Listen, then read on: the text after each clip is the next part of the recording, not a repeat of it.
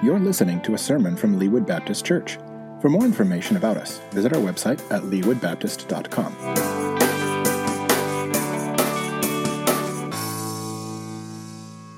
How many of us here today, and I can't raise my hand because it's not me, how many parents have we got here today in the church this morning? Fair few. We learn a lot from our parents. I trust and hope that you as parents have taught a lot to your children. Especially from my dad, I learned a lot about music. And it may explain a little bit about why I am the way I am today. But Dad was always in charge of music in the car. And the main thing we would always listen to, it was always either Led Zeppelin and other such Vietnam-era rock and roll, or gospel music. That was the spectrum. And by gospel music, I'm not talking about Southern gospel music, like twangy country that you might think, being from Alabama. I'm talking about gospel music, primarily African-American gospel music, artists like John Franklin, B.B. and C.C. Winans. And if you don't know them, that's fine, but they're awesome. There's primarily one song that my dad taught me about called Mama Drug Me. It's an old gospel song. And that may be a confusing name. We're not talking about pharmaceuticals. It's about how Mama drugged me to church. The refrain of that song is, I'm so glad Mama and Dad drugged me to church. My dad's mom did exactly that. She was a single mom. My grandfather, my dad's dad, died when my dad was very young. So his mom was a single mother, and she wanted what's best for her son. And I think as parents, that's ultimately what you want. You want the best for your children. Now, I am not a parent, but I have many nieces and nephews. There are children in my life that I do care deeply about, care about what happens in their lives. I understand that desire for wanting the best for the next generation, even though I myself am not a parent. We can be frustrated when what we teach doesn't stick. We may have times where they don't listen. I know that's probably not all that relatable, but there may be times when they don't listen. There may be times when they forget what has been taught. I'm sure that never happens, but maybe it happens. This is a hypothetical. But what's important for us as teachers, as parents, as leaders of future generations, to avoid that frustration when there's that lack of response, that frustration when there's a lack of listening, when there's a lack of understanding. This thing is sinking. I'm going to do this all night, all day.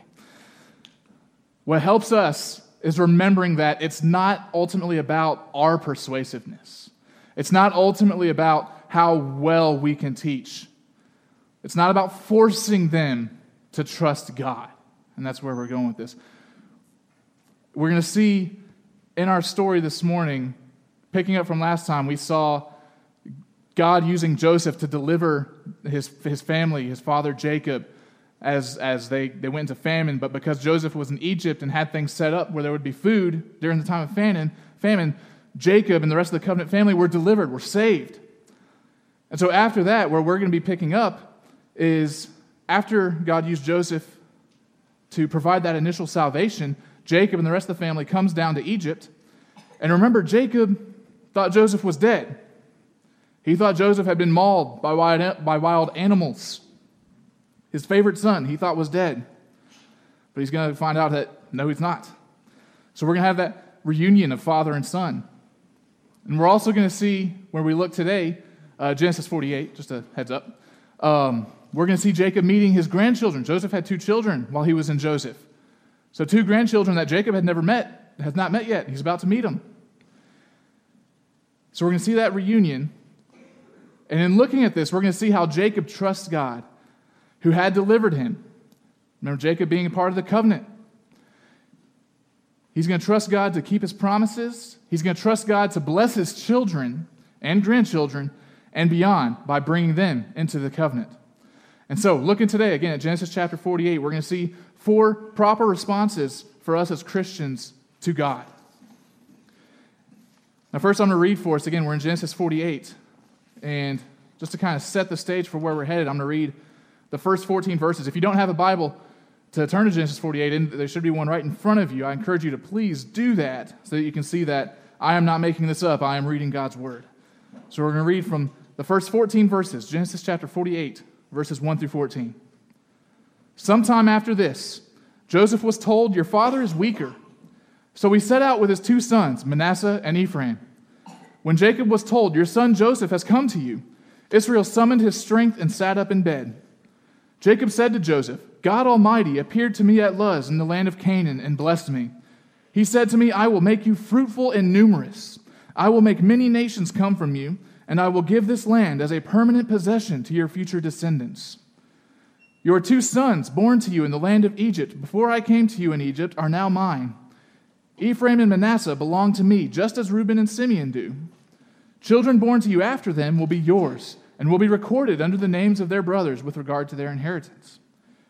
When I was returning from Padan, to my sorrow, Rachel died along the way, some distance from Ephrath in the land of Canaan. I buried her there along the way to Ephrath, that is, Bethlehem. When Israel saw Joseph's sons, he said, 'Who are these?' And Joseph said to his father, 'They are my sons God has given me here.' So Israel said, 'Bring them to me, and I will bless them.' Now his eyesight was poor because of old age. He could hardly see. Joseph brought them to him, and he kissed and embraced them. Israel said to Joseph, 'I never expected to see your face again, but now God has even let me see your offspring.' Then Joseph took them from his father's knees and bowed with his face to the ground. Then Joseph took them both, with his right hand Ephraim toward Israel's left, and with his left hand Manasseh toward Israel's right, and brought them to Israel. But Israel stretched out his right hand and put it on the head of Ephraim, the younger, and crossing his hands, put his left on Manasseh's head, although Manasseh was the firstborn." And these first 14 verses of the chapter were setting the stage for where we're going to be camping for the remainder of our time this morning. We see Joseph coming to Jacob. Jacob has gotten old. He's getting weak. His body is starting to fail him. We see Jacob, when the family comes to him, we see Jacob recap the covenant that God had made with him.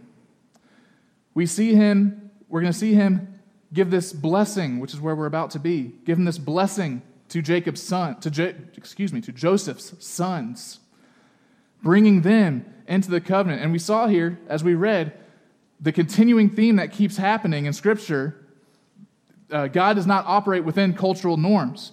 He gives the primary blessing to the younger son rather than the elder. God is not bound by what's normal in our culture. So the first thing we see that God does, or the first response we see, is that Jacob remembered what God has said. Look back with me again at verses 3 and 4, where Jacob recaps the covenant that God had made with him. Jacob had memory. He remembered what God had said to him. He said, "God Almighty appeared to me, and he said, 'I'll make you fruitful and numerous. I'll make many nations come from you, and this land will be a permanent possession to your descendants.'" Jacob remembered what God had promised him. That is the foundation for us in our lives, to remember what God has said to us. If we don't remember what God has said to us, what else is there? The foundation for our lives, for our actions, for our ethics, everything is based on what God has said to us. You may remember a few years back, and this makes me feel old. These movies are about 15 or so years old now. I hate that. But there was a series of movies called the Bourne movies a few years back. And you may never have thought you'd ever hear the Bourne movies talked about in a sermon, but there is a point. There was this guy who had all these amazing fighting abilities, right? If you've seen him, you may remember this. But he had amnesia of some sort. He couldn't remember who he was. He couldn't remember how he had these abilities and what had happened. And the whole driving force of the movies, despite him having all these skills and abilities, is he needed to know who he was. He needed to know where he came from. He needed that foundation of memory, of knowing what came before it. And that's what knowing what God has said is for us.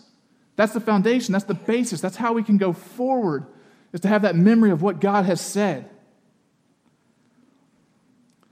Secondly, and this is where we'll continue to verses 15 and 16 of chapter 48. We see the blessing itself that Jacob is giving to Joseph and to Joseph's sons. We'll go ahead and read verses 15 and 16.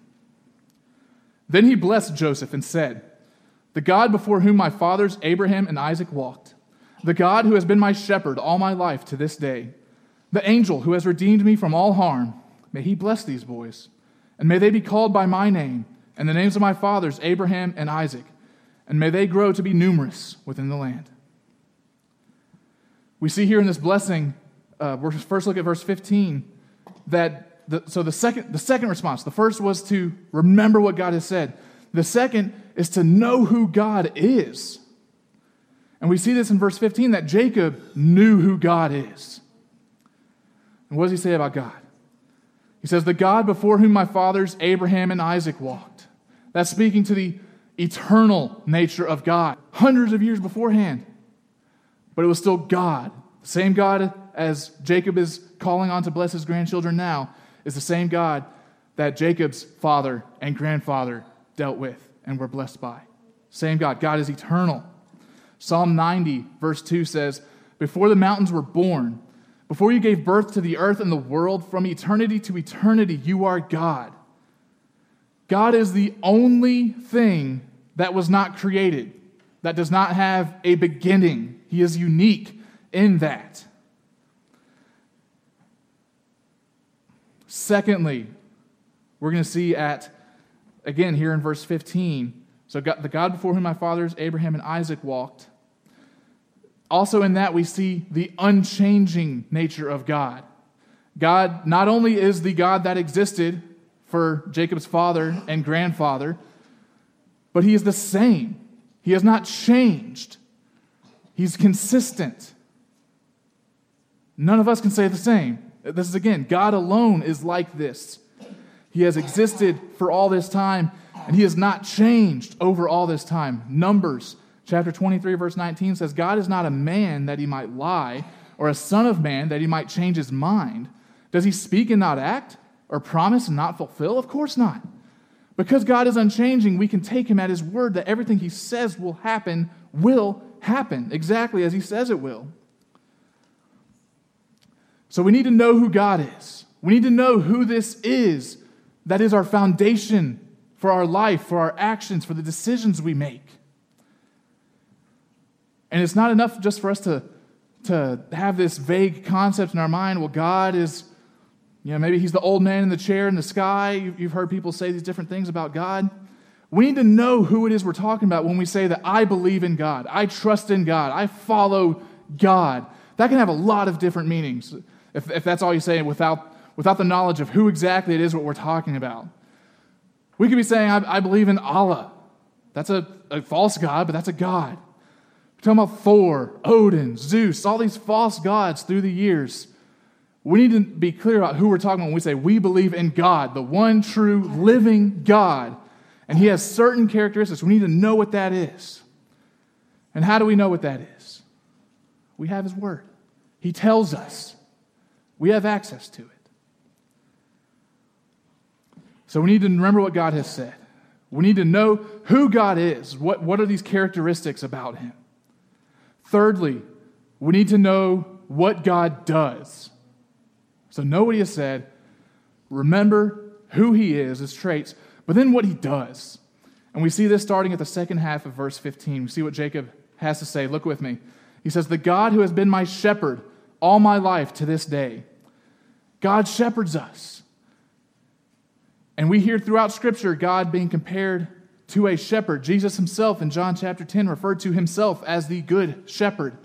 A shepherd guides the sheep. A shepherd protects the sheep. Sheep have a tendency to wander, to go astray. They're not good at self-preservation. They need a shepherd to guide, to protect. They want the best for the sheep, much like a parent wants the best for their children. God is our shepherd. Secondly, we see at the next statement here, the start of verse 16, Jacob describes God as the angel who has redeemed me from all harm. God is our Redeemer. And the way Jacob talks about him has redeemed me from all harm. Now, does that mean that Jacob has experienced no harm in his life? Jacob has never had any kind of hardship, any kind of pain, suffering, turmoil? Of course not. We've been, if you've been with us regularly the last several weeks, we've been going through Jacob's life. Jacob's had a rough life. But here he is saying at the end, God has redeemed me from all of this harm. Just earlier, one chapter previously, when Jacob first came to Egypt and he was being introduced by Joseph to Pharaoh, the way he described himself, he said, my years have been few and hard. That's how Jacob described his own life. My days have been few and hard. So how can he say that God has redeemed him from all harm if his life has been full of harm? We see also, and this can help us understand it, we see the same attitude expressed by Joseph just a couple chapters earlier. So you can flip a couple pages to your left to chapter 45. And in verses 5 through 7, we see Jacob's son Joseph express a very similar attitude that can maybe help us understand how Jacob can say, God has redeemed me from all harm, when we see the proof in the pages of the Bible how much harm was in his life. Look at what Joseph said. Chapter 45, starting at verse 5. He said, "And now don't be grieved or angry with yourselves for selling me here, because God sent me ahead of you to preserve life. For the famine has been in the land these 2 years, and there will be 5 more years without plowing or harvesting. God sent me ahead of you to establish you as a remnant within the land, and to keep you alive by a great deliverance." Here's Joseph, again, somebody who has gone through tremendous harm being done to him in his life that we've just recently been covering, so it should be fresh in our memories. He just had tons of harm. We'll go through it here in just a second. And he has this attitude telling his brothers, don't be mad, don't be upset that you did this to me. Because why? God sent me for this. And it had the purpose of preserving life, of preserving his covenant people. God had a positive purpose despite the harm, the great harm that was done to Joseph in his life. Now maybe for us here today, we maybe think, well, that's Joseph, that's Jacob. What does this have to do with me? The Bible's talking about them. What about me? Well, maybe you haven't had the same exact experiences as Jacob and Joseph. Maybe you were never sold by your brothers who hated you into slavery. Maybe you weren't falsely accused of rape and imprisoned. But statistically, I can't say it for certain, but statistically, with the number of people in this room, somebody here has been abused. Somebody here has been lied about, lied to, manipulated, had that bad diagnosis, lost loved ones. Surely that's represented in this room. Jacob was 130 years old when he sang this. The wounds that we receive from the harm in our lives take time to heal. And they're physical wounds, mental wounds, spiritual wounds, emotional wounds. These wounds take time to heal. So if you're here today and those wounds haven't quite healed yet for you, don't think that God has abandoned you. Don't think that somehow you don't have enough faith and that's why your wounds haven't healed yet. It takes time. But what can we do? And this is the fourth thing that we as Christians can respond to God. We can trust that he'll do what he said he'll do. Look at the last half of verse 16 with me.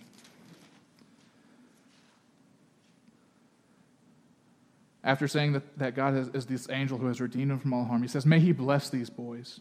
May they be called by my name and the names of my fathers Abraham and Isaac, and may they grow to be numerous within the land." That is what God had promised. The offspring of Jacob are going to get to inherit this land and prosper and multiply, and that's what's going to happen. In Romans chapter 4, verses 20 and 21, talking about Abraham, Paul, inspired by the Spirit, wrote that he did not waver in unbelief at God's promise, but he was strengthened in his faith and gave glory to God, because he was fully convinced that what God had promised, he was also able to do. When we remember what God has said, meaning we remember what he has promised, when we remember who God is, the characteristics of the God that we follow and worship, the one true God, when we remember what he does in our lives, what he does for us, we can trust, given all that information, we can trust that he will do what he says he's going to do. Now, to be clear, there is great harm, potentially, in holding God to promises that he hasn't given. That's the cause of a great many of people falling away from the faith, holding resentment against God because they're expecting him to do something that he hasn't promised to do. There is no promise of no harm. There is no promise of no pain, no suffering. So when we expect that, if we're expecting that from God, we will be disappointed when it doesn't happen. But He never promised that. Many false teachers will promise that, will say that God has promised that. They are dead wrong. So here's just a few things what God has promised that relate well to what we're talking about today. First, God made a promise to us about the trials that we go through, the difficulties in life. He made a promise. And here's what He said. In James chapter 1, verses 2 through 4, He wrote, "Consider it a great joy, my brothers and sisters, whenever you experience various trials, because you know that the testing of your faith produces endurance. And let endurance have its full effect, so that you may be mature and complete, lacking in nothing." When we train physically our bodies, whether it's lifting, whether it's cardio, whether it's running, all these kinds of trainings we do, it hurts at a certain point because we're breaking our bodies down so that it can build itself back up stronger. In the same way, we as Christians, when we suffer, when we go through these trials, let's be frank, when times suck, God is building us up. It builds endurance. We can handle it better the next time. Further, what God has to say about these negative experiences in our lives, the results of which we see here in Romans 8:28, where God wrote, "We know that all things work together for the good of those who love God, who are called according to His purpose." This is a promise for we who are Christians. Not that all things are good. There's a very deliberate phrasing of the way the Spirit wrote this through Paul. It's not that all things are good. It's that all things work together for the good. That good being what James told us. That strengthening, that endurance building, that completion that God is working in us. That is a promise of God. And finally, we live here in the here and now. So what do we do in the here and now, knowing that there's this promise that there's endurance building, there's growth, there's strengthening happening as a result of these negative experiences? What we have is hope for the future. We see that future in the book of Revelation. Particularly, I'm looking at chapter 21, verse 4, where we see this description of what life is like for those of us who are in the new heaven and new earth. This is a time after sin has been eradicated, after evil has been defeated. The only inhabitants of the new heaven and new earth are the followers of God and God. And we see here in verse 4, He describes it as, He will wipe away every tear from their eyes, talking about us who will be there. Every tear wiped away. Death will be no more. Grief, crying, and pain will be no more, because the previous things, where we are now, have passed away. Sin will be eradicated. The vast majority, if we think about it, the vast majority of these negative experiences in our lives, not all, but most, are as a result of sin. We do, as people, we are the ones harming each other. We lie about each other. We steal from each other. We assault each other. We murder each other. We abuse each other. It's us. Now, there are natural disasters and illnesses, but for the most part, it's us hurting each other. We see here in a picture of the future of the new heaven and new earth that God is creating, for the first time in human history, is the first time that we will be together and not harming each other. We will be together in the new heaven and new earth, but because sin has been eradicated, evil has been destroyed, we won't be hurting each other. For the first time since the first days of Adam and Eve, people will be together and not hurting each other. What a beautiful sight that we have of our future. This is a promised future. So we have hope to get through the tough times because we can trust God that He will do what He promised and what great promises He has given us. You see, as we go further in the passage, next week as Adam wraps up the book of Genesis, we'll see as we go on in that how God will continue to bless the family of Jacob. That family are our spiritual predecessors. They are our forerunners as God's covenant people. We'll see how God continues to bless them. Now, as we've seen these four responses, just a couple of notes of how we can apply this to our lives, how we can walk out of here changed because of what we have learned from God's word this morning. First, to know what God has said. We touched on this a little bit already. We have a very easy path to know what God has said by reading it. We have it. It's easily accessible. If you don't have a physical copy, you can get it online for free, tons of different ways. We have God's word available to us. Many faithful translations. You can almost throw your dart at a wall of translations. You can find one that's a faithful interpretation of God's word that will bless you. Be in God's word.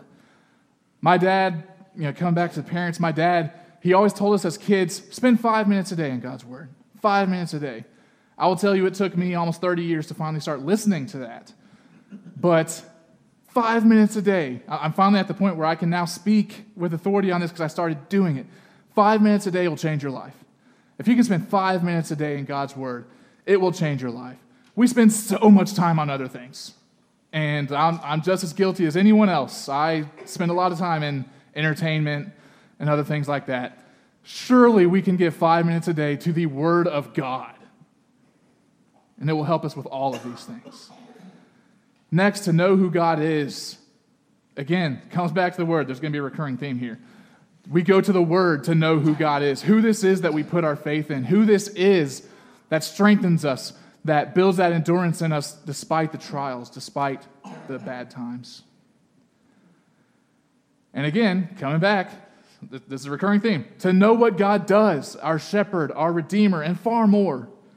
That's not all that God is, but we see a hard passage as our shepherd, as our redeemer. Go to the word to see who God is and what he does for us. And finally, because of these things, we know who he is, we know what he does, we know what he has said, we can trust him.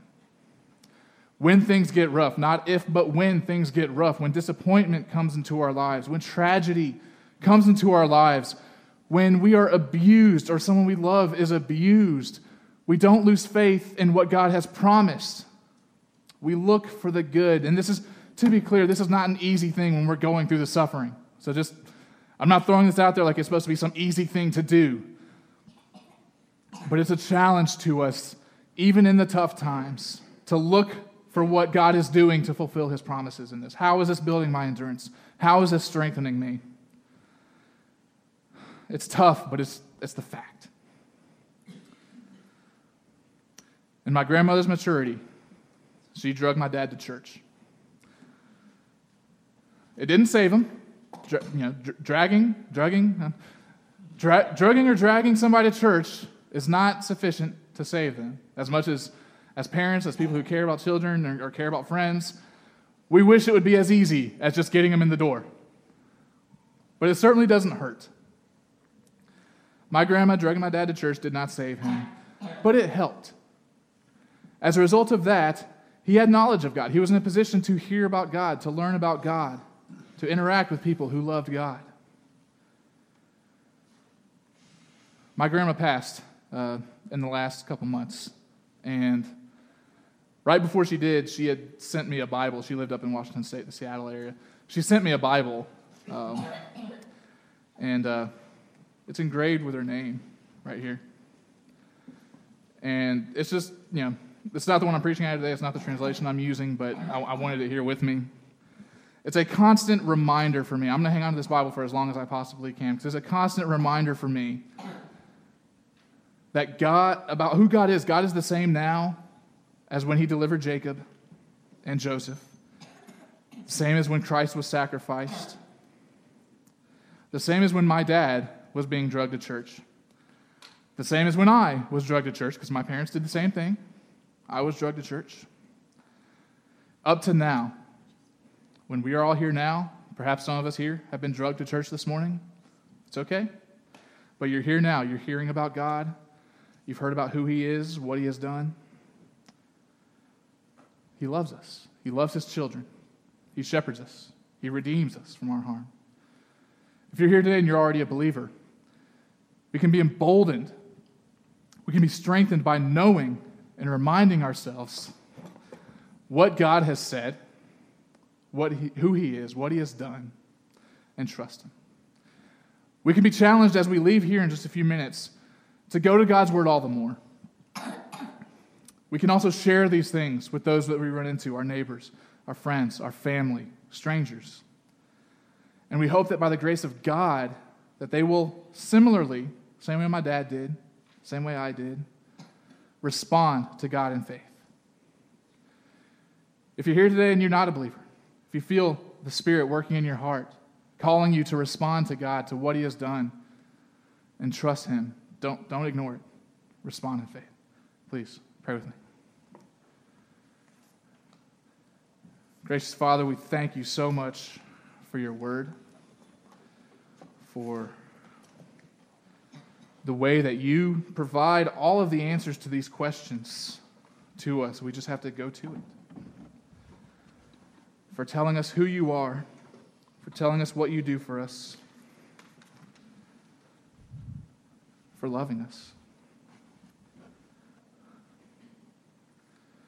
Father, I pray if there's anyone here who is struggling with these things, struggling, going through suffering, struggling, going through pain, disappointment, Father, I pray for them that you will stir their heart to remember what it is that you have said and done and promised, and to give the hope for the future that is ahead where these things will be no more. Amen.